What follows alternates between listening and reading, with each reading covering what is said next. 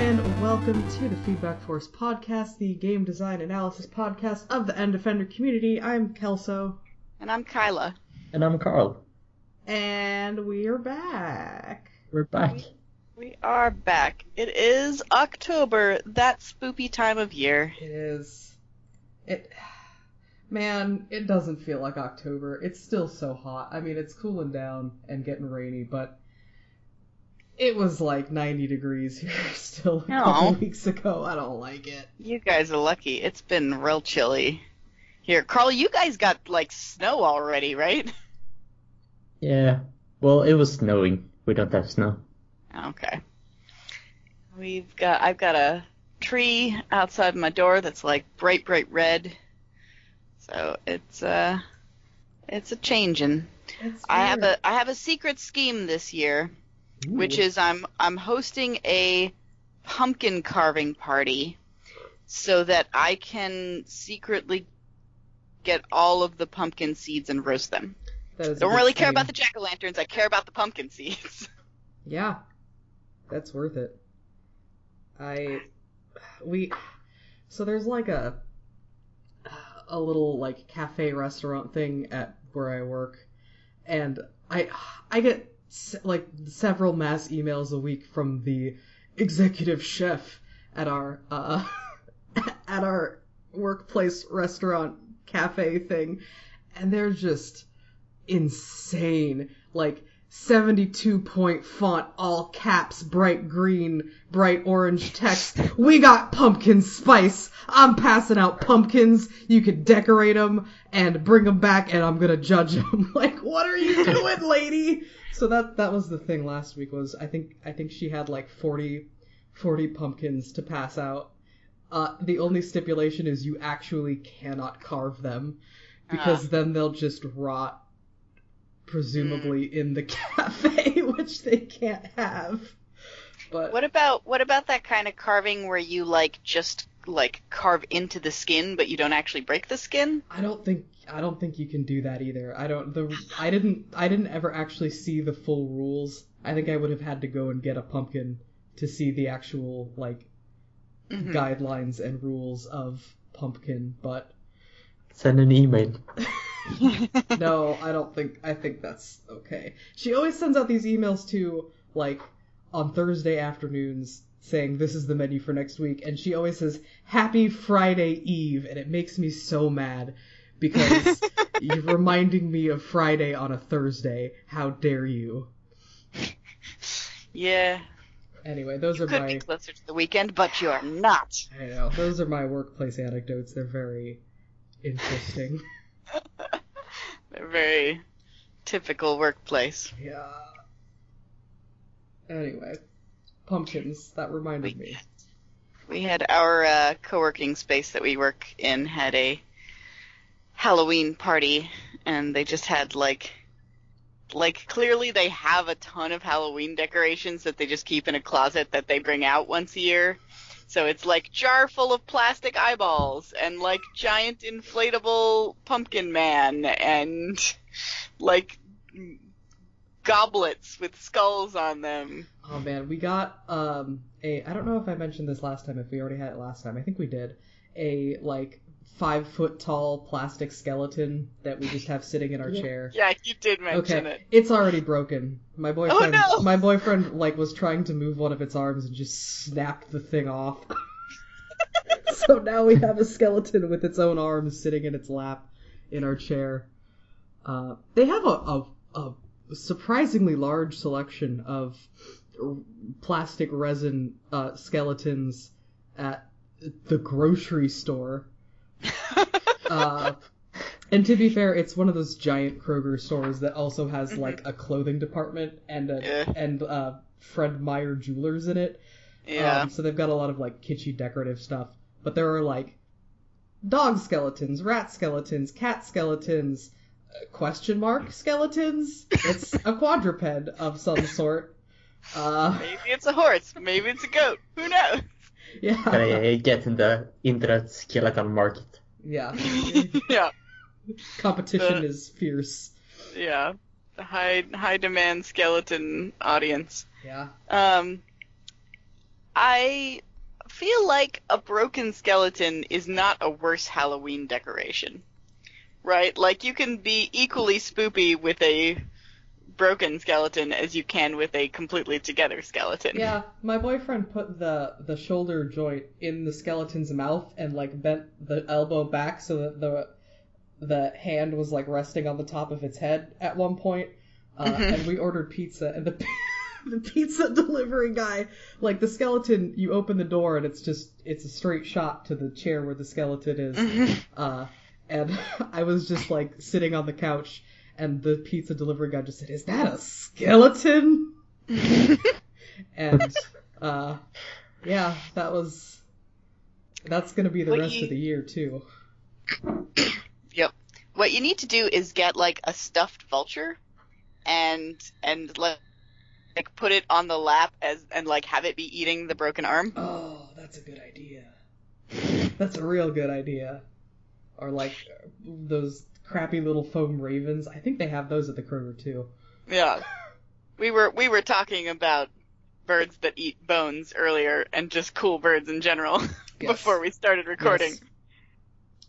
Yeah. And Kelso is a fan of the bone-eating vultures, the bearded vulture. Yeah, their diet is like 90% bones. They do this thing where they're scavengers, but they'll find like a bone and they'll pick it up. It's just like a big old like thigh bone. They'll pick it up, they'll fly up into the air with it, and then they'll drop it onto like a rock so that it splinters off so that they have like pieces that they can swallow. Nice. And that's super cool. That does sound awesome. Yeah, they're so cool. And bearded vultures look so cool, too. Yeah, They're just, like, real handsome. Yeah, they're super handsome. Go Google it. They're handsome. They've got good makeup and pants. And pants. facial hair. And facial hair. Yes. They look like supervillains. They're fantastic. Do. Fashionable yet dangerous. Yep. Oh, boy, what a tangent. I guess we haven't started talking about the game yet, so nothing is a tangent at this point. Yeah. I mostly, don't have a ton to talk about from the past couple of weeks, so I'm filling a little bit. I do have a, weird thing that I'm wondering if it's a pattern in young adult novels that I've noticed.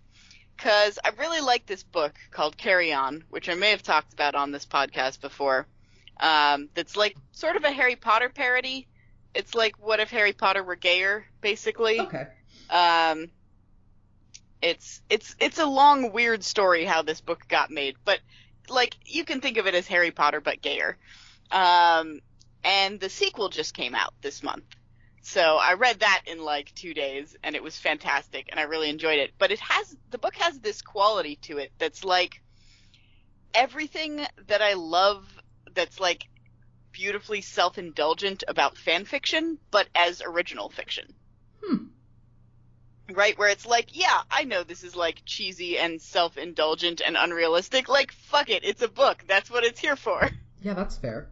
And so that's one of the things I really love about it. And then I just found on Amazon, because I saw a Tumblr fan art, and I'm like, oh, what's this from? And I looked it up. Another book that's basically exactly the plot of a fanfic that I read, but it's original fiction. And it's called Red, White, and Royal Blue. And it's about the son of the President of the United States and the Prince of Wales get into a feud online and then secretly fall in love and have to keep it from their parents. Whoa. I don't know. It sounds amazing. And I have put it on my to borrow from the library list, but I am hold number 48 with 29 copies of the book. Wow. So it's clearly much in demand, and I'm wondering if this is a trend where it's the people who grew up reading and writing fan fiction are now old enough that they're publishing their own original fiction. Yeah. And it's super in demand because that's what we all remember reading. Huh. That's an interesting phenomenon that I would love to see statistics on. Yeah, and I want it to continue because the novel, the new novel I'm working on, it's basically exactly fits that niche. So I hope it's true. Okay, but how much did you borrow from Empress Teresa in your? Unfortunately, I did not actually continue reading Empress Teresa. I read like the first couple sentences, and that was enough for me. Yeah, That's pretty much all you need. Yeah. That's probably fair. Yeah. God, speaking of, there's like, fanfiction is not like fanfiction has a bad rap, but there's like tons of stuff that like I could point you to some really amazing fanfiction that's like better written than a lot of published stuff, and like there's some really good stuff about fanfiction, but there's also some real bad stuff about fanfiction, and like I understand why it has the reputation it has. It's like a huge, like puddle of things that like were not reviewed by anyone and have not been through any kind of filter. So yeah, there's going to be a lot of trash there, and things like Empress Teresa are what happens when you don't get a lot of filters. Yeah, it's interesting though because like that also exists just in the vast swath of self-published work. Yeah. On Amazon. Like I've read. Okay, so occasionally, look, I'm not gonna deny it or be ashamed of it. Sometimes I will read paranormal Victorian romance novels that I just find for free on Kindle because I've got a Kindle Unlimited subscription. And oh boy, could every single one of those books that I've read from at least a handful of authors they all could have done with any proofreading passes whatsoever. Ooh. Just lots of misplaced homophones and missing an article in a sentence and just words that are spelled incorrectly. Yeah. Yeah, Yeah. But I guess, I can't be too mad about it. Self-publishing is good mostly, I think. So. Yeah, I respect it in a certain way, but also, like, I am a person who, like, greatly craves external validation. So I don't know if I could do self-publishing, because to me it's like, oh, you failed to convince a publisher that this was good enough, therefore it's bad. Yeah. I also think that that's kind of part of the process. Is like failing to get stuff published. And having to go through like other people. Yeah, and getting rejected and then thereby having to actually improve your work. Yeah. Yeah.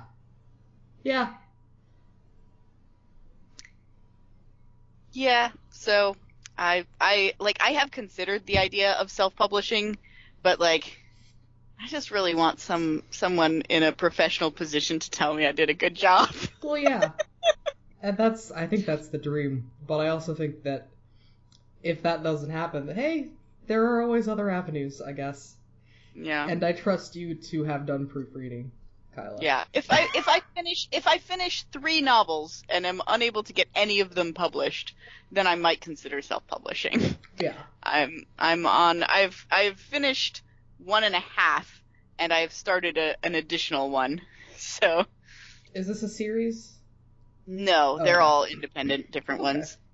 I don't know how that works. Like, if you're doing a series, do you have to have the entire series like at least outlined before you take it to how does that work?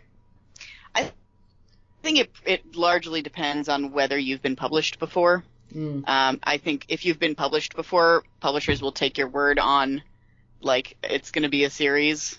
If you haven't, probably they'll say, like, all right, you can pitch it as a series if you want, but we're only going to buy the first one for now, and it has to have a reasonable conclusion, like, in case it doesn't sell. Yeah, that makes sense. I'm sure, like, it's different from publisher to publisher, because there's, like, a bunch of publishers have very different, they're all, like, unique people who decide who they're going to gamble on, basically. But, yeah, if it were me, I would say, like, only if you are a trusted author will I expect to get, like, 3 or more books in the same series from you. That's reasonable. For sure. I have considered a sequel to my original novel, but also I kind of want to completely rewrite my original novel because I think I could do better. That's one of the, like, big, unpopular sort of writing advice things that I've seen is, okay, write your book, now just completely rewrite it, and it'll be better. Yeah, I got that advice from Maggie Stiefvater when I went to hear her talk, and I'm like, I had been thinking of doing that anyway, and there are, like, a couple flavor things that I want to do more research and add anyway, so... Yeah, I think it's sound advice, but I could see why it's unpopular. Yeah. It's like, I already wrote that! You want me to do it again? It's so much work. But I actually find it easier to rewrite, because the hardest part for me is, like, knowing what's supposed to happen next. So if I already know what's supposed to happen, like, the writing part is fine. Yeah, yeah. This is now a writing podcast. Yep. I will. Don't tell my producer that I'm working on a new novel, because I've like we're on writing deadline and we have writing lock in like less than a month. And I also have 10,000 words of this novel written. Look, you gotta have stuff that you just do for yourself. Yep. Yeah. But I won't tell. I will. Yeah. Carl's gonna be a jerk that way. Anyway. Carl, what have you been up to past couple weeks? Nothing. I guess it's absolutely nothing. That time of the year, we're all kind of going into hibernation mode. Yeah. Have you checked in on the Fat Bear competition? The what? The Fat Bear competition. It's I think it's a national park or something runs it, where they just like take photos of the bears that are beefing up for hibernation for the winter, and everybody votes on who they feel is the fattest, best bear. They announced the winner. Yeah, they did. Very recently. Her name is Holly. She's a big lady. Yeah, she is. Oh, man. Good for you, Holly. God, those competitions are so great. I saw a post on Tumblr that was just like, look at this comments on this other bear, and it's all people like apologizing to the bear for not being able to vote for it. They're like, listen, you have the greatest ears and I love you, but Holly is just such a much fatter bear. Oh, man. Oh, they even have a bracket.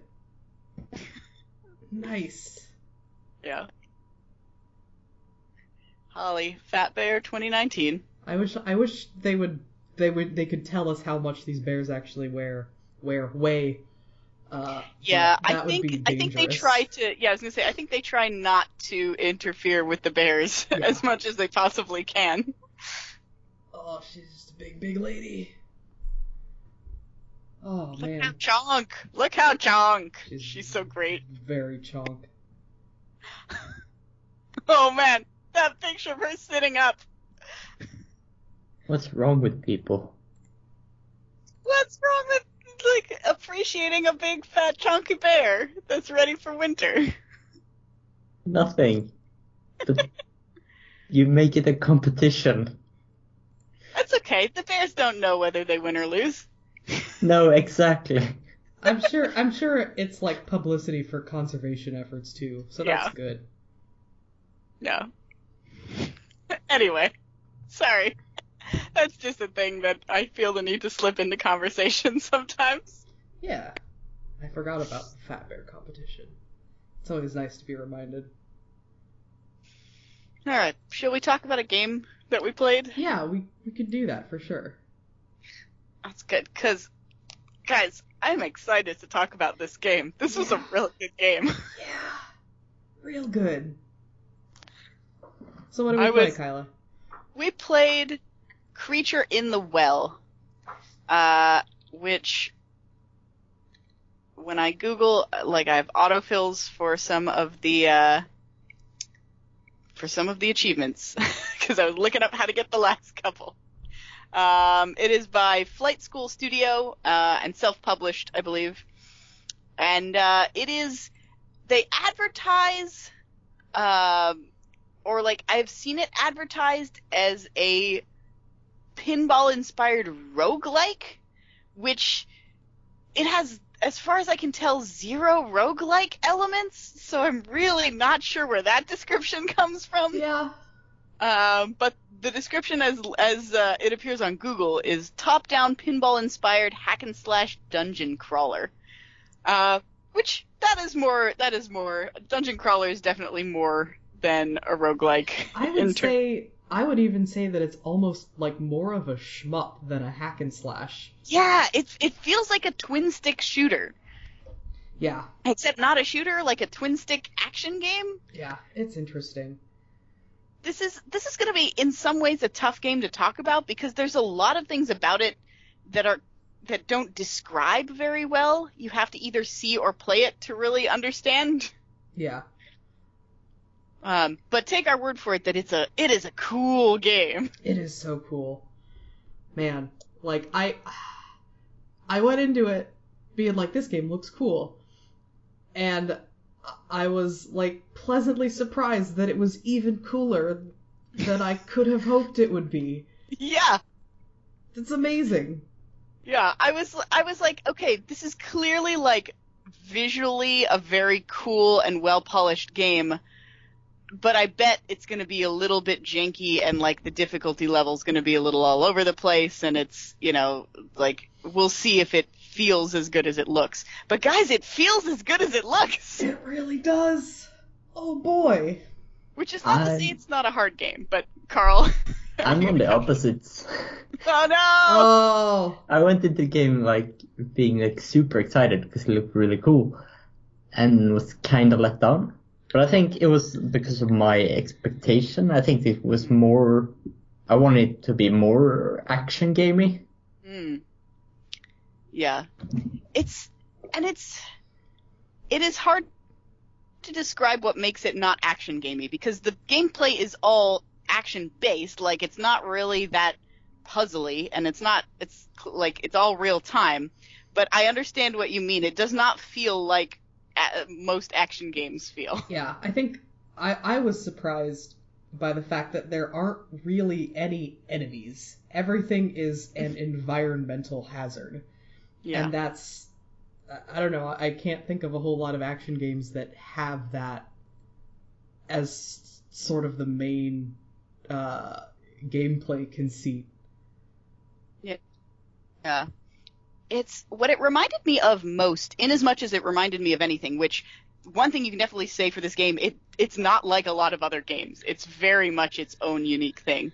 But one thing that, I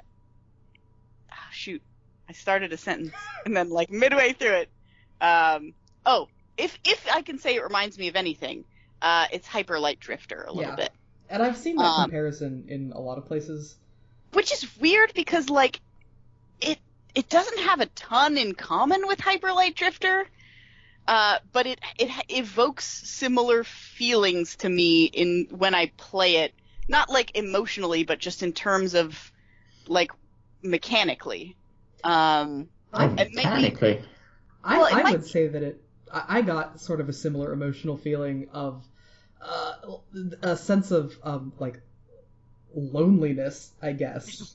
Loneliness and ruin and like isolation and sort of being the only one who can do anything about the thing. Yeah, that's fair. It does have, like, it's got, like Hyper Light Drifter, it has its own, like, very unique looking art style. Mm-hmm. It doesn't look like Hyper Light Drifter's art style, really, but it's, like, unique in the way that was, like, unique. It's also got, like, I guess the dash mechanic made me feel a little bit like it's about sort of quick reaction times and being very aware of your environment and sometimes, like, multiple things in your environment at the same time. Yeah. And being able to balance, like, when you move and when you attack is sort of the primary feeling of going through it. Mm-hmm. See, I would say it's a game about kiting angry orbs around an arena. It is absolutely a game about kiting angry orbs. That's what makes it pinball. That's what pinball is, right? I don't know. I don't. That's a perfect description of pinball. The pinball has never been pursued on the board when you play a real pinball. I don't think. You don't run around and chase the pinball. That would be amazing tech, though, if your pinball could be pursued by angry orbs, like on a physical table. Mm-hmm. Imagine that. Although in this case it would be more like your flippers are pursued by angry orbs, and your flippers can have free run of the board.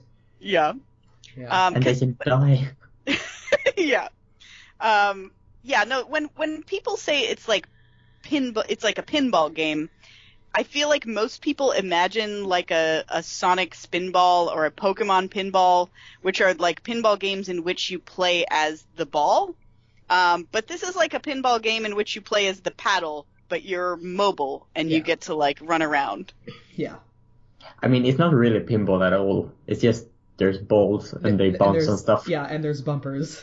Yeah, the bumpers are very pinball-esque, and there's a certain like you know like try aiming things at like a specific location that it feels vaguely pinballish. When you play it, you can feel what they mean by like pinball inspired, but it's not pinball. Yeah. It's not pinball. It's not really a twin stick. It's not really an action game. It's its own thing. Yeah.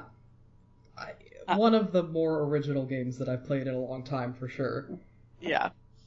So, in terms of general summary, you are an engineer android, the last of your kind, and you come to this village that is, or you were potentially already there. You're at this village that is surrounded by a sandstorm, and the sandstorm keeps them cut off from the outside world. And there's this giant machine that is supposed to stop the sandstorm, and you are like the only person capable of turning the machine back on. Because that's what you were built to do. You were an android who was built to work on this machine. Yes. And so you go into the mountain where the machine is, and you start working on repowering the machine. But the problem is there is a giant monster that has taken up residence in the machine, in the mountain, that does not want you to turn on the machine because they want the town to stay in the sandstorm. The reasons why are not fully explained. I had like a weird sympathy for the creature. I felt like it was trying to protect the village, but they never really go into depth on why. That would be like the traditional, like your classic story. Yeah, I was... Like the creature having a motive to not turning on the machine And they really set it up at the very end. Like, there's a part at the very end where, you know, you're in the last segment of fighting this creature, and it says, like, you don't know what you're doing. And at that point, I was fully expecting the machine, when powered up, to just annihilate the entire planet, but no. I know, I was expecting a twist of some kind, right? I was like, okay, we're gonna clear the sandstorm, but it's gonna turn out like it's post-apocalyptic and the rest of the world is ruined, or we're gonna clear the sandstorm and it turns out the sandstorm was like the only thing keeping out this like horrible invading force, or we're gonna turn on the machine and it's just gonna destroy everything, or... Yeah. Yeah. But no, you just turn on the machine and it clears the sandstorm and everything is fine. And the world is beautiful, yeah. It's, I was getting near the end and I was like, I hope it doesn't turn out that the creature is actually the good guy. Yeah, but I'm not sure I wanted this ending. Yeah, it's a little bit almost like, I don't want to say it's a letdown, because I liked the ending. I felt good about the ending.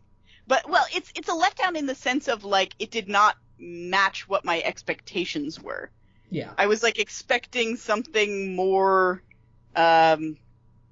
like, undermining, twisty, like, different, instead of just, like, a very straightforward, like, yay, you did the task, and now everything is great. Yep. Like, alright, thank you. Yeah. For what it's worth, you don't kill, like, spoilers, but you knew that if you're listening to this podcast. you don't kill the monster. You don't kill the creature in the well. You trap the creature in the well. And I think there was in the like post-credits like series of illustrations or during credits series of illustrations, my impression was that the very last one implies that you like go talk to the monster periodically. Oh yeah, because it just shows him sort of going into the mountain. Yeah, it shows him like going into a pipe, and there's like a banner above the pipe that's got like a picture of the monster's hand and like a big no symbol through it. Oh, I didn't notice that. Which implies to me that like you're going off to have a chat with the monster, because the monster didn't seem like evil, even though like he tried to kill you like 6 times. For whatever reason, I also associate the monster with female. I don't know why. But whenever I'm in conversations about this game, I always refer to her as her. But that's interesting. Yeah, I have no reason to think that. The monster is not given a gender, but so like the monster spends a lot of time telling you like don't do this, like this is bad, and even says things like, you know, you guys were supposed to solve this problem way back when and you failed, and so the village turned to me and now I'm the only one who can like save them and protect them. And the villagers apparently listen to the creature, and like she doesn't kill you. Every time you like get destroyed in the thing, instead of like crushing you into dust, she just throws you out, which almost makes me feel like she doesn't want to destroy you. Like, I get that they say that like she destroyed all the other engineers, but I get the impression that like she doesn't want to be responsible for like wiping out the last one. Yeah, there's a lot of stuff that I think is intentionally vague, where it's like you can sort of read your own interpretations of it, but it's like the monster's motivations is probably the biggest one, and the other one that is also never addressed is what was this bot just doing running around in the, like, how did it get out there? Yeah, how did you wake up? Why weren't you with the other bots that all got destroyed? And also there is a frog janitor in the mountain named Roger Frog, who gives you advice. Who is like the descendant of, I think, like the lead not organic engineer on the Mountain Machine project. Yep. And there's also a alligator lady. Alligator, yeah. Yeah. Crocodile lady in the town named Danielle, who is the smith who made all of your weapons that you use in the game. You have two. Sorry, I shouldn't be eating. This is an audio medium. That's fine. I have these delicious roasted squash seeds by my keyboard, and I just, like, without even thinking, was like, nom, nom, nom. So yeah, Danielle made all of the weapons that you use. You have two types of weapons in this game. There is the charge up a sphere of energy weapon and the hit a sphere of energy in a direction weapon. And you basically pick which one of each. You can collect a bunch of each kind, and you pick which ones you want to use. And then, like, that's basically the whole mechanic. It's like charge, like fire, and dodge are basically the three things you can do, and then the entire game is just combining those mechanics in interesting ways. And each weapon that you collect has sort of its own little perk, which is based, I guess, as far as I could tell, on what sort of the gimmick of each level or like smaller segment of the dungeon, like what the main obstacle that is introduced in that area is. And there's like a specific, like there's one area where you have to do a lot of like really precision aiming in order to solve the puzzles, air quotes. So it gives you a charger that shows you, or is it the hammer? It gives you like a little like laser sight that shows you where exactly your energy beams are going to go. Which those dual swords were my weapon of choice for most of the game. Yeah, same. Being able to see where you're gonna hit is like a huge help. Yeah, it really is. So there's a level where there's precision aiming. There's a level where things are like heavily timed. There's a level that focuses on trying to avoid hitting certain obstacles rather than trying to actively hit the ones you want. You're like, avoid hitting the bad ones. Yeah. That one was the worst. That one was my least favorite. That was oh boy. The hammer that they give you in that one is great because it's just a magnet. So it keeps you from... I feel like you can't do the boss fight in that section without that. Yeah, no. That weapon. That boss fight was like harder for me than the actual final boss fight. I retried it like at least 24 times, I think. Yeah, that was probably my least favorite. What was the boss fight for that? It's a bunch of like don't hit thing X. So there's like 4 of those like dynamite towers that if a ball hits them, they like do a radius explosion, and you have to hit a bunch of bumpers on the outside and not get any ricochets into any of those towers, basically. Oh yeah. And it's just hard. It's just very hard. But if you have the magnet weapon, it's a little bit easier. Yeah.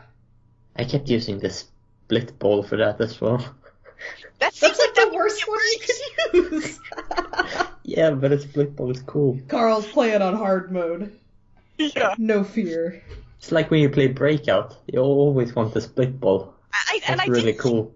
I did like the split ball weapon.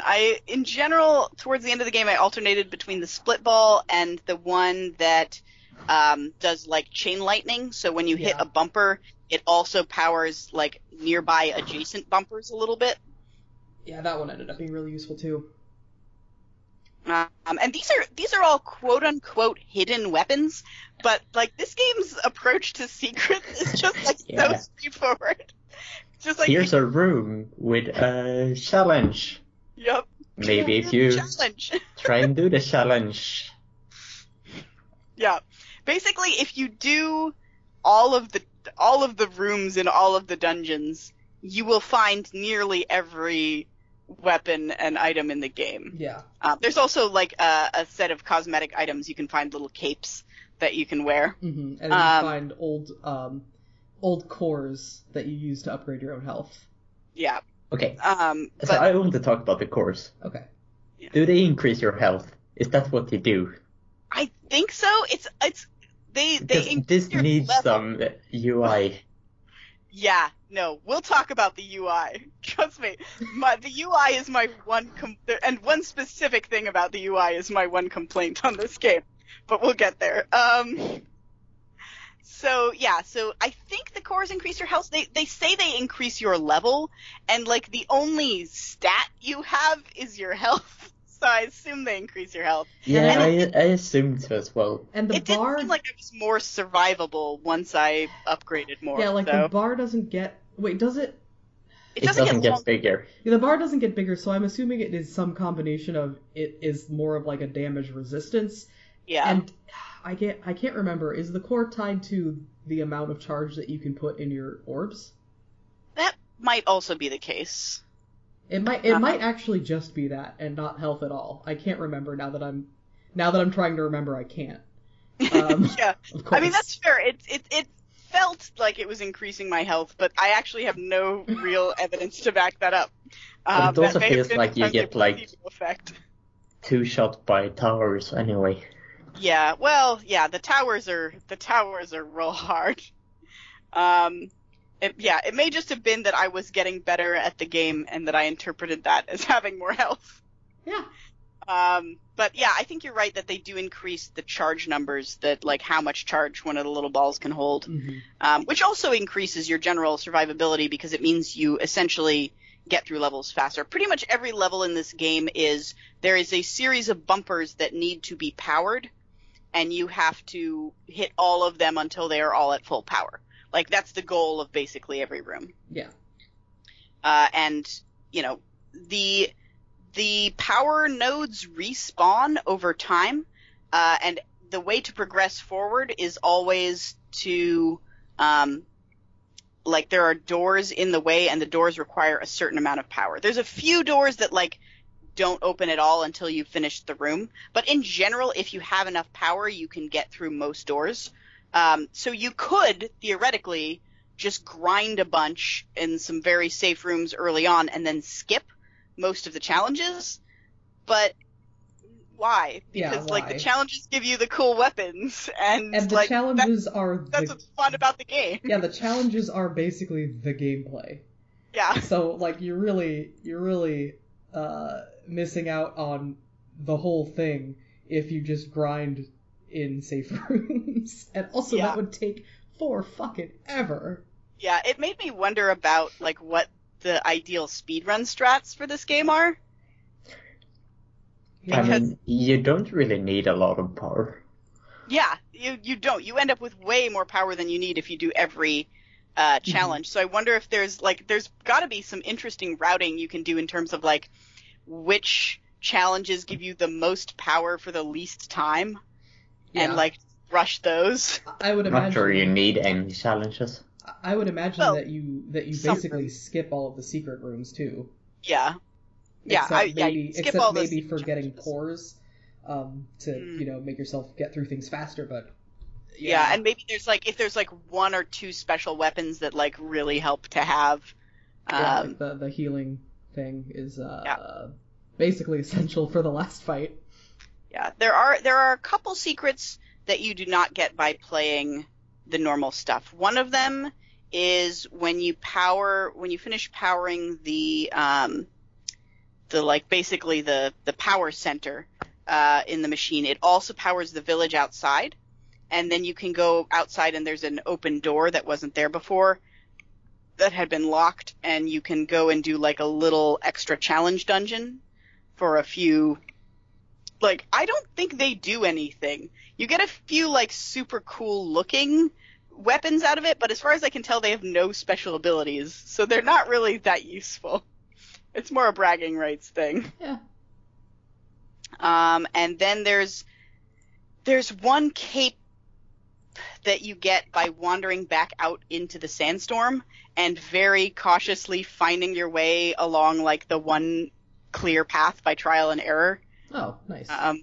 Which I did until I got to the cape, because I discovered there was a rock out in the desert that I could get to, and I'm like, it's weird that I can get to this rock, but if I go in any other direction, it immediately voids me out. I wonder if I could keep going, and then I found a second rock, and I'm like, oh shit, there's definitely a path here. And it's if you can get 4 rocks in, you get to a cape, and if you keep going, there's actually another hidden path, which I did not find. I had to look it up later. There's another hidden path just beyond the cape, the place where you find that cape, that takes you all the way back to the opening tutorial area, and then you can complete a secret room where you get a helmet that you can wear that was the Frog Engineer's prototype helmet. Huh, that's cool. Yeah. I 100%ed this game, by the way. I went back and finished all of the achievements that I hadn't already gotten. Nice. Because I was so close to it anyway, I figured, why not? Yeah. So there's a few little secrets like that. But for the most part, if you just go through all the dungeons and do all the challenges, you will get all the weapons, basically. Yeah. Or at least all the ones that you need to care about. And then at the very end of the game, along the main path, there's a weapon that you can't miss, which is sort of it's not exactly a you just get to win weapon, but it's you don't take damage from fireball projectiles, which helps a lot. Yeah. Let's talk about the creature. Yeah. The creature is really cool. The creature, you never see all of the creature. You only ever see its arms and its eyes. And I think that was a great decision. And is there a definitive count on how many arms this thing has? Lots. Okay. Many. Too many. Yeah. Too many. Most of the time it's only 2, but several times it is way more than 2. Yeah. I think in one of the And now I can't remember if it's like one of the end credit sketches or if it was just like a concept art sketch that I saw, but it was like definitely shown as having like over a dozen arms. So it can have many arms. And it's just enormous and skeletal, and it keeps like, you keep going through these areas in this cavern or in this mountain where there's like these big open caverns. And she'll, like, appear in the darkness and just, like, these glowing eyes, and she'll talk to you. And it's, like, creepy and cool. It's also just a really economical design, because you've got Yeah. one arm that you've modeled and you can flip it, and you've got eyes. Yep. And it's Yep. still so effective. So, good job. Good on them. And as I say, I felt like oddly sympathetic towards her, because most of the time she was like not actually actively hostile. It's not until the boss fights that she's like actively working against you. Yeah. The boss fights are cool too. They're like, you come into a room with a platform and she'll just like grab the platform and yank it downwards into a pit, and then you have to like go against her in a series of challenges that are like, you know, the final version of whatever the theme for that particular dungeon has been. Mm-hmm. And if you can best her through like 3 or 4 levels, she will withdraw and leave, and you can move on and power that area of the machine. Yeah. And they're like, with the exception of that one that I had a ton of trouble with, like, I found them very satisfying overall. Like, I felt like I was becoming more skilled and proving my skill in the boss fight, which is, I feel like, what is ideal for a boss fight. And it's a really nice, like, burst of extra intensity and adrenaline, and it doesn't last so long, apart from the, like, unfair one. It doesn't last so long that you end up feeling frustrated. Like, you do it, you know, a couple times if you need to, and then you're done, and it's like, yeah, I did it, girl! And you feel really pumped up and, like, hyped to get on to the next section. Yeah, and one thing that's, I feel like, kind of cool is that there is some amount of order to the things you have to do. There's a first node that opens up that you have to do, and then there's 2 more that you can do in either order, but then just, like, all of the rest of them pretty much open up at once. So you can kind of do the levels in any order. So if you're finding one particular style of challenge to be really hard, you can go back and, like, try a different node and, like, see if you can get another core and, you know, do something else if you want to. Yeah. And it's really impressive that they managed to balance, well, more or less, barring that one particular dungeon, they pretty much managed to balance the difficulty pretty well so that doing them in any order feels okay, right? Like, the challenges are just different. They're not really like one type of challenge is way harder. Again, maybe with that one exception. But yeah, there's some where, like, you have to do ricochets. There's some where you have to get things that, like, hit like very precise stuff. You have to do things within a certain amount of time.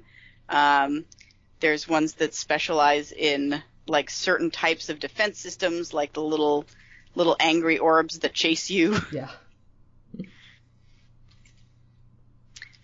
Just like, I really like the like progression design, the level design stuff in here. I think that was like extremely well done. Yeah. Makes me happy. It's a good curve, and you sort of always feel like you're learning or improving, I guess.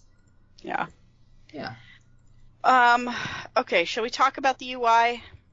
Yes. I have exactly one really angry complaint about this game. And it is, why is this game so hard to quit?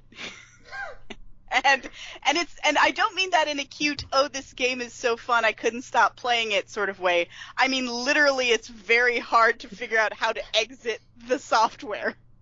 Yeah. I mean, it's not that hard to figure out, but it's very much way too complicated. No, No, it's honestly, I had to Alt Tab out of the program and look up how to quit this game. Oh no. Because it's in the settings menu, first of all, which, why is it in the settings menu? And it's like a tiny little button prompt in the lower right, where on every other menu, like sub-menu that you go to, that corner just has the back button there. So because I got used to seeing it, I stopped looking in that corner, because I'm like, oh, that's where the back button prompt is. Unless you're in the settings menu, where it shows the back button and the quit button. Oh.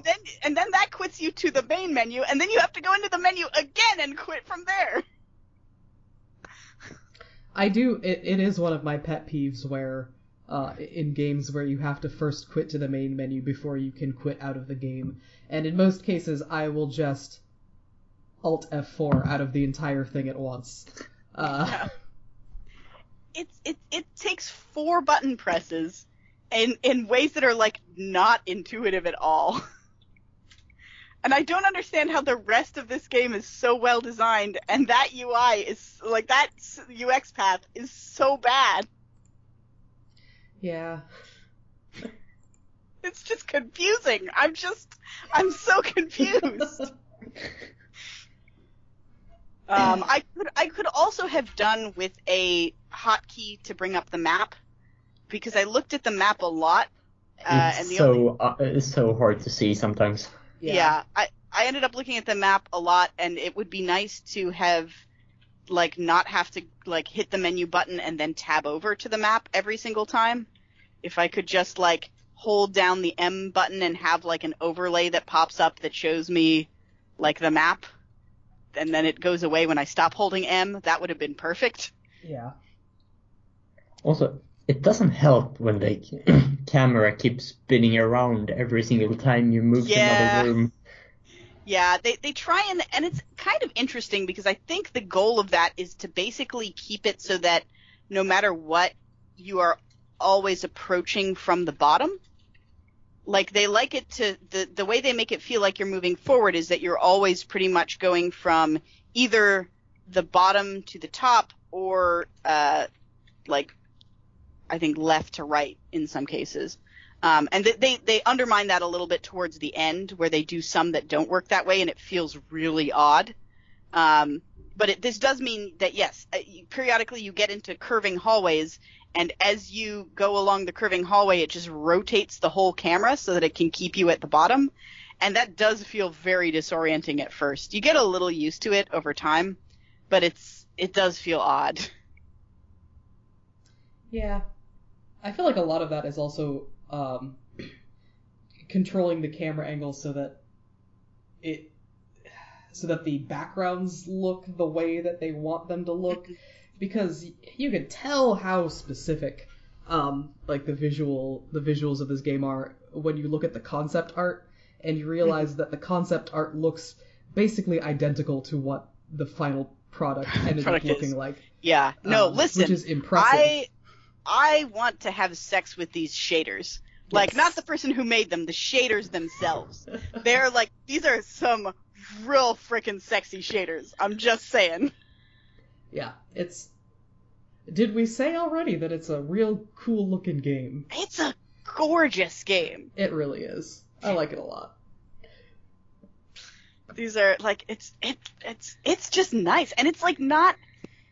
And I think I said this when we were sort of previewing the game last week, but, like, it's hard to describe what it looks like. It doesn't really look like anything else quite exactly. You can say it's, like, sort of comic booky in a certain way, but it's very difficult to describe what it looks like, especially what it looks like in motion. So I would say, like, don't look up just screen caps of the game. Look up, like, short videos of the game if you want to see what it looks like. Yeah. Because it's neat. It's real neat. Mm-hmm. But yes, what were we talking about before we got off on the shaders? UI and camera rotation and maps. Yes. Yeah. Yeah. It makes the camera rotation makes it so you kind of have to, like, remember which branching path leads to where. Yeah. Sometimes. Yeah, you either have to like memorize the sort of branching paths, or you have to like sit and stare at the map and think about it. Like, okay, so like if I rotate it like 75 degrees, this way would be left. So Yeah. yeah. And it's not so much an issue in the earlier stages, but it definitely gets a lot more complicated as you go on. Yeah. And I had thought, because it was advertised as a roguelike, I thought, like, maybe the levels are actually, like, recombined. Like, the rooms are all designed, but the levels are recombined dynamically every time you play or something. But that doesn't seem to be the case. I don't think it is, yeah. Given that I looked up a walkthrough and it was like, oh, the best place to grind for this is to, like, go into the third room in this dungeon, like, right past this thing. And I went there and it was exactly what it said it was. So...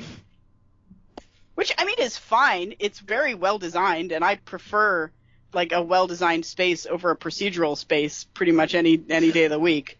But it's weird to me that it was advertised as a roguelike. Like, you don't lose anything when you die, nothing about it is procedural. Like, what exactly is supposed to be roguelike about it? Yeah. I will say, I've never seen this described as a roguelike. It was on its own page, and maybe it's not anymore, but, like, on the official, like, description from the team was, like, a pinball-inspired roguelike. On the Steam page? I don't know or if on it the was website? Steam. I don't remember. I don't think it's on the Steam description anymore, because I think Google gave me the Dungeon Crawler description from Steam. Ah. So, but, Wait, how yeah. does this game have mixed reviews on Steam? That seems wrong. I don't know. I could see it's a very specific thing, and it's a very hard to anticipate thing. So if you go into this with like specific other ideas of what you want it to be, I could see it being a disappointment in that sense. And I also could see it being too hard for some people, because as much as we were like petrified that it was going to be too hard for us last week, and then it ended up not really being, like, we are, I think, all, like, pretty used to playing a lot of games. And if you're not, like, a really, you know, intense action game person, I could see this being kind of hard to get a handle on. I guess I'm looking at the reviews, and people are saying it's frustrating, which it does definitely get frustrating at some points. I guess the it comes down to how much frustration can you handle and persevere like, through. Yeah, and like how great is your desire to see more? Yeah. There's some like design changes I would have made to make it less frustrating, like running back after dying. Mm-hmm. Well, did you activate the boss teleporters? Yes. Okay. But that still... one, I was happy they had those. But yeah, no, if you die someplace other than the boss, it's a lot of getting back to where you were. Yeah, and even if you die at bosses, like if you die twice in a row, it's getting frustrating. Yeah. Yeah, I could see that complaint. I mean, I think about another physics aiming game we played. Do you guys remember Arcane Golf? How could we forget? And that, in some ways, had a lot in common with this game. Except that, like, that was, like, not a level of frustration that I felt I could deal with. And I think the big difference between that frustration and this frustration is that in this one I felt like I was getting better. I felt like I did that boss fight like 24 times because every time I did it I felt like, okay, I have a strategy to try next time. I think I have a little bit of better idea of what I need to do, and I just need to like practice until I can execute it well. Yeah. Right? I didn't feel like this is entirely arbitrary and I have no control over where anything goes. Yeah. Yeah. That was definitely the big problem of Arcane Golf, is the infinite granularity of your ability to aim. Yeah. And so it's it was it didn't, and to be fair, like, I felt that way more once I started using the magnet weapon. I feel like that fight would have been, like, I might have been a stopping point for me if I didn't have the magnet weapon and if it hadn't occurred to me to switch to it. Wait, which one? The four pillars? The one where, yeah, the one with the pillars that hurt you, that you have to avoid hitting, and the weapon that causes the balls to curve towards you. Oh, yeah, I unequipped my magnet thing for that. Yeah, you had multi-ball on, which I don't understand how that's even possible. Yeah, but the magnet thing makes the balls, like, curve around and hit them from behind. Well, I felt like it gave me more control over where the balls were, because it let me catch them from further away, so I could go to where I wanted to be and catch the ball immediately. And is that the dungeon where, like, she just flicks balls into hazards to hurt you? I think or is so, that only the end dungeon? I think, yeah. That sounds So right. you, like, part of the dungeon is you have to be able to catch the ball quickly before it hits a hazard. And for me, like, the magnet weapon was invaluable to that. Yes. But I as I say, I can see how if you didn't feel like you were getting better, or if that wasn't the sort of thing that keeps you going, that this would be rough. Also, like, the controls are unusual. Like, I felt like they felt good to me after I got used to them for a while, but the fact that there is mouse aiming, but it's not just move your mouse anywhere and it will point to that point. You have to, like, rotate your mouse like it's an analog stick to get it to aim, which I think is necessary. I think if you could just point the mouse anywhere, it would be too easy. Yeah. I think that would ruin the feel of the game. I mean, weird. You can do it. You just don't have a cursor. You can turn off, like, the smoothing. It still didn't feel like the same. Maybe it's because the mouse speed is just lower or something like that. But it definitely felt to me more like using an analog stick than it felt like I'm used to using a mouse in the twin stick, like, say, Nuclear Throne. Where Nuclear Throne, I feel like I have, like, arbitrary pointing capability, where I can just be like, here's where I'm shooting, and now I'm shooting in a completely different direction. Whereas this one was like, if you have to, like, do something facing up, and then you have to do something facing right, it's going to take you a moment to swivel over to the right. Oh, yeah. But again, maybe that's the thing that you can sort of mess with by changing some of the settings. Yeah, I don't know.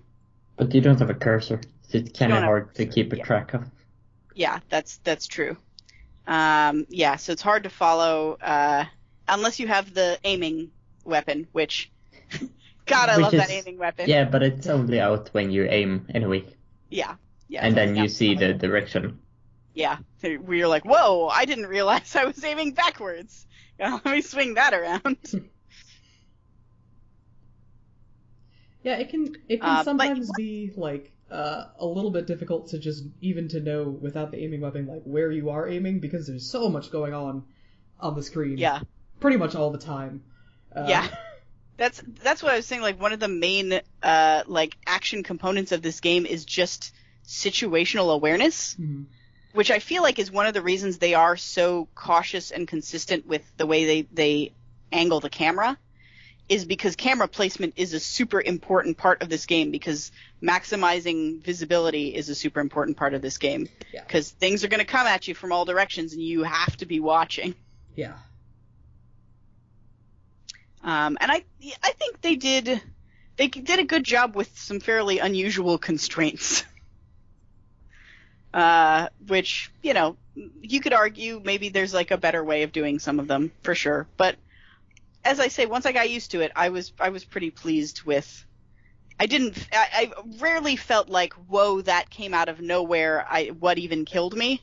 Yeah. It was always like, I should have seen that coming. That thing was powering up. I knew it was going to turn on. I just didn't, like, I was focused on this other thing, and I, lost track of it. Like, there are, so you have to avoid, like, basically there are projectiles and beams and, like, radial explosions.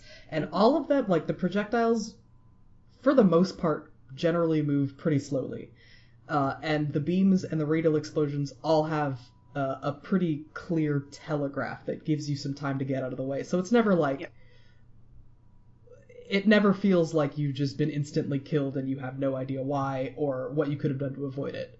Yeah. It's always like this. Well, okay. Well, the one exception for me is the fight that I've been complaining about, because she flicks a thing into the radial tower that makes the radial tower explode, and in some cases there's so many of them exploding so fast that there's kind of no safe space on the screen. I would say in many cases that's the case. Really? I didn't feel like that happened too There's often. so many small rooms with like towers, and you just have to hope the balls won't bounce so they hit both at the same time. Yeah, but at least in that case you do know what killed you. You know what killed you, but you don't know how to stop it. You know what killed you, and you feel like, or at least I felt like, oh, if I could have just like gotten over there and stopped the ball in time, I would have been okay. Right? Like, it's my fault for letting the ball hit the thing. In most cases in the game when I died, I felt like it was my fault. Like, it was because I was not good enough rather than because the game was doing something bad to me. Yeah. Which is important. Which is important, and I can understand might not be the case for all players, and especially might not be the case for all points in the game. So, like, if you're someone who gets, like, easily frustrated with things like that, I can understand how you might, give the game a bad review. But I loved the game. I am evangelizing this game to, like, everyone I talk to. Yeah, I'm trying to get my boyfriend to play it since it is on Game Pass. Yeah, and I'm not usually a person who is big into games that rely heavily on, like, skill and execution. Yeah. Like, I play them sometimes, but it's not usually my preferred genre. But, like, this game I had a ton of fun with, and I had a ton of fun feeling like I was learning and getting better, which almost never happens to me. Yeah, I'm the same way. It's interesting that we both had the same reaction to this. Yeah. I guess really slick visuals, like, and a unique concept will carry it pretty far. Yeah. And it's also got, we should say, a pretty nice soundtrack. Yeah. Like, the ambient music is just, like, it's not something I would, like, listen to casually, but it's very good ambiance for the game that it is. It's like that sort of, like, productivity tip that I've read in several places before, where it's like, if you need to focus on something, put on video game music, because it's designed to make you focus and keep you, like, engaged in a gameplay loop. And this feels like the exact kind of music that they're talking about when they say that. Yeah. Yeah, exactly. Yeah.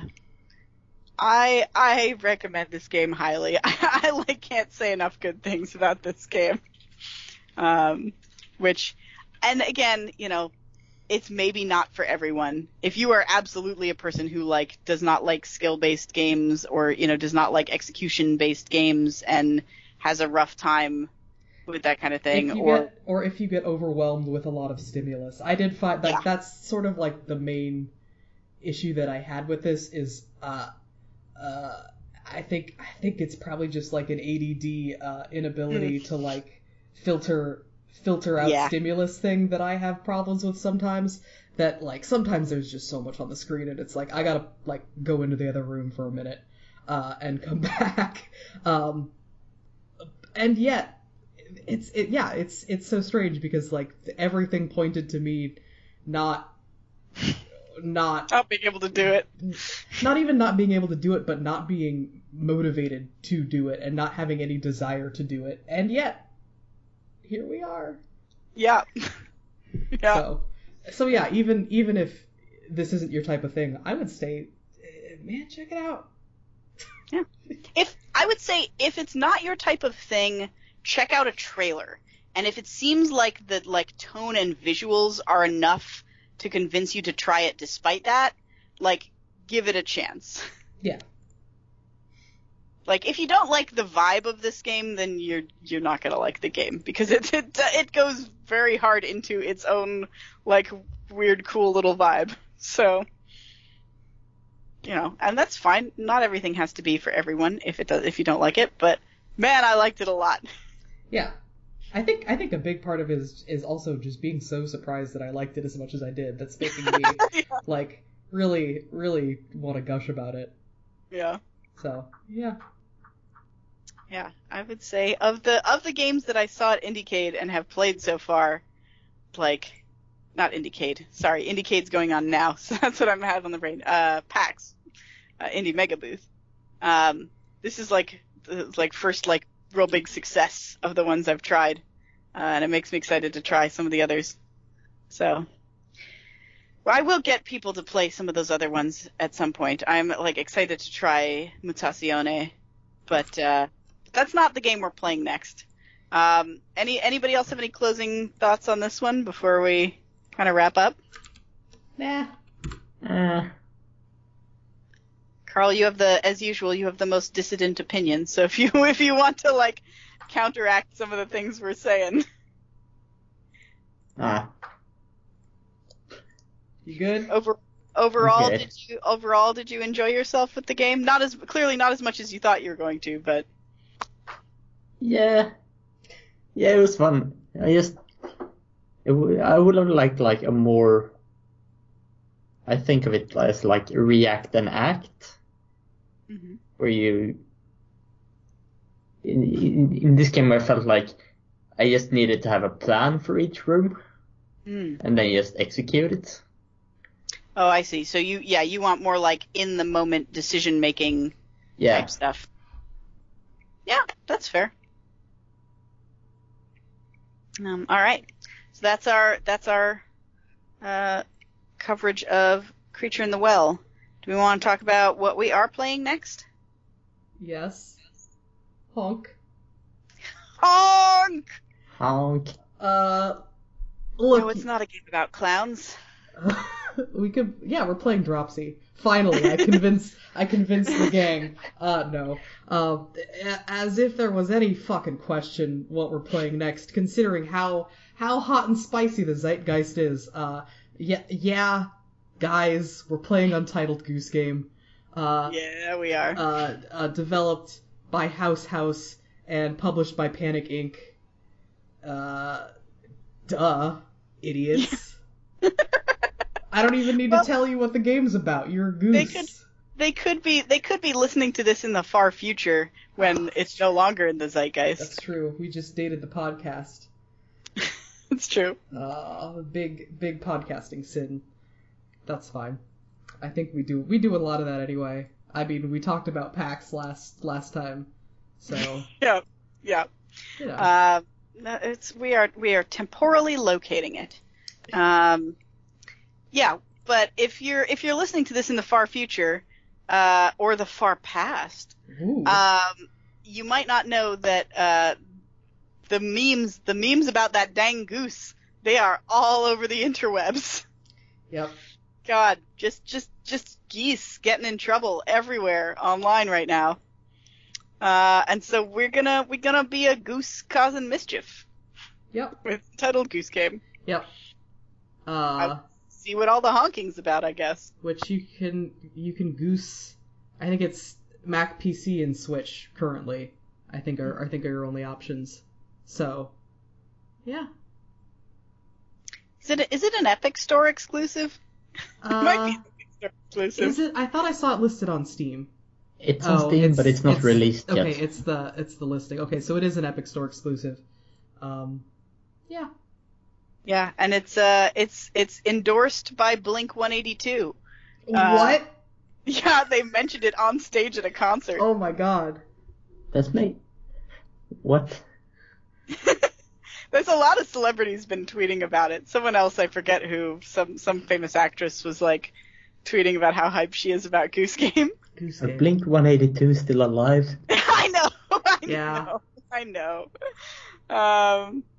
Yeah, but I forget which one of them it is. It might just be. Well, I don't know. I don't remember which guy it is. One of the guys in Blink-182 is like really big into aliens and finding proof that aliens exist. I hope I'm thinking of the right band. Hang on. Yeah, don't They're be almost spreading libels 50. about Don't want to be spreading libel about Blink. Okay, yeah, no. It's Tom DeLonge has started an alien research group. I see. Committed to finding proof that aliens exist, which is... This is a great episode for that huge Venn diagram intersection of our podcast fans and Blink-182 fans. Yeah. They're just learning so much. I mean, if they're big Blink-182 fans, they probably already know about... Yes, that's true. That's true. Yeah. Anyway, Untitled Goose Game. Yeah. So we're gonna play it. Yeah, we're gonna play it. You should too. And I don't know, maybe come on the podcast and honk about it with us. Honk with us. Honk about it. Yeah, I don't know. We'll see how it is. This is how the podcast works, is we play a game for 2 weeks, and then we talk about it afterwards. And if you want to talk about it, you are welcome to come talk about it with us. You have to spend these 2 weeks playing the game, and then you can come and, have a conversation with us. It's great. Yeah. So, do that. We love having guests. It's a great time. Yep. For us and probably the guests. I don't think anyone who has come on the podcast has walked away from the experience just upset and filled with regret. Yeah, that's true. We have not lost any friends over it. Yeah. Yeah. Unless you count Thano, who badmouths the podcast every chance he gets on Twitter. Yeah, well, I think... We still love you, Thano! I think that's more of a tsundere thing, really. He is the ultimate tsundere. He doesn't listen to the podcast, so he's not going to hear you say that. It's not like I listen to the podcast or anything, Babaka.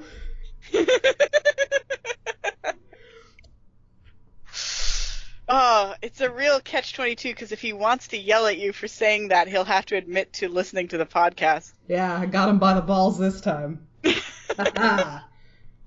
Anyway, how do they contact us, Kelso, to talk about the podcast stuff? Well, if you would like to contact the podcast, the collective podcast, you can find that on Twitter at FeedbackForce.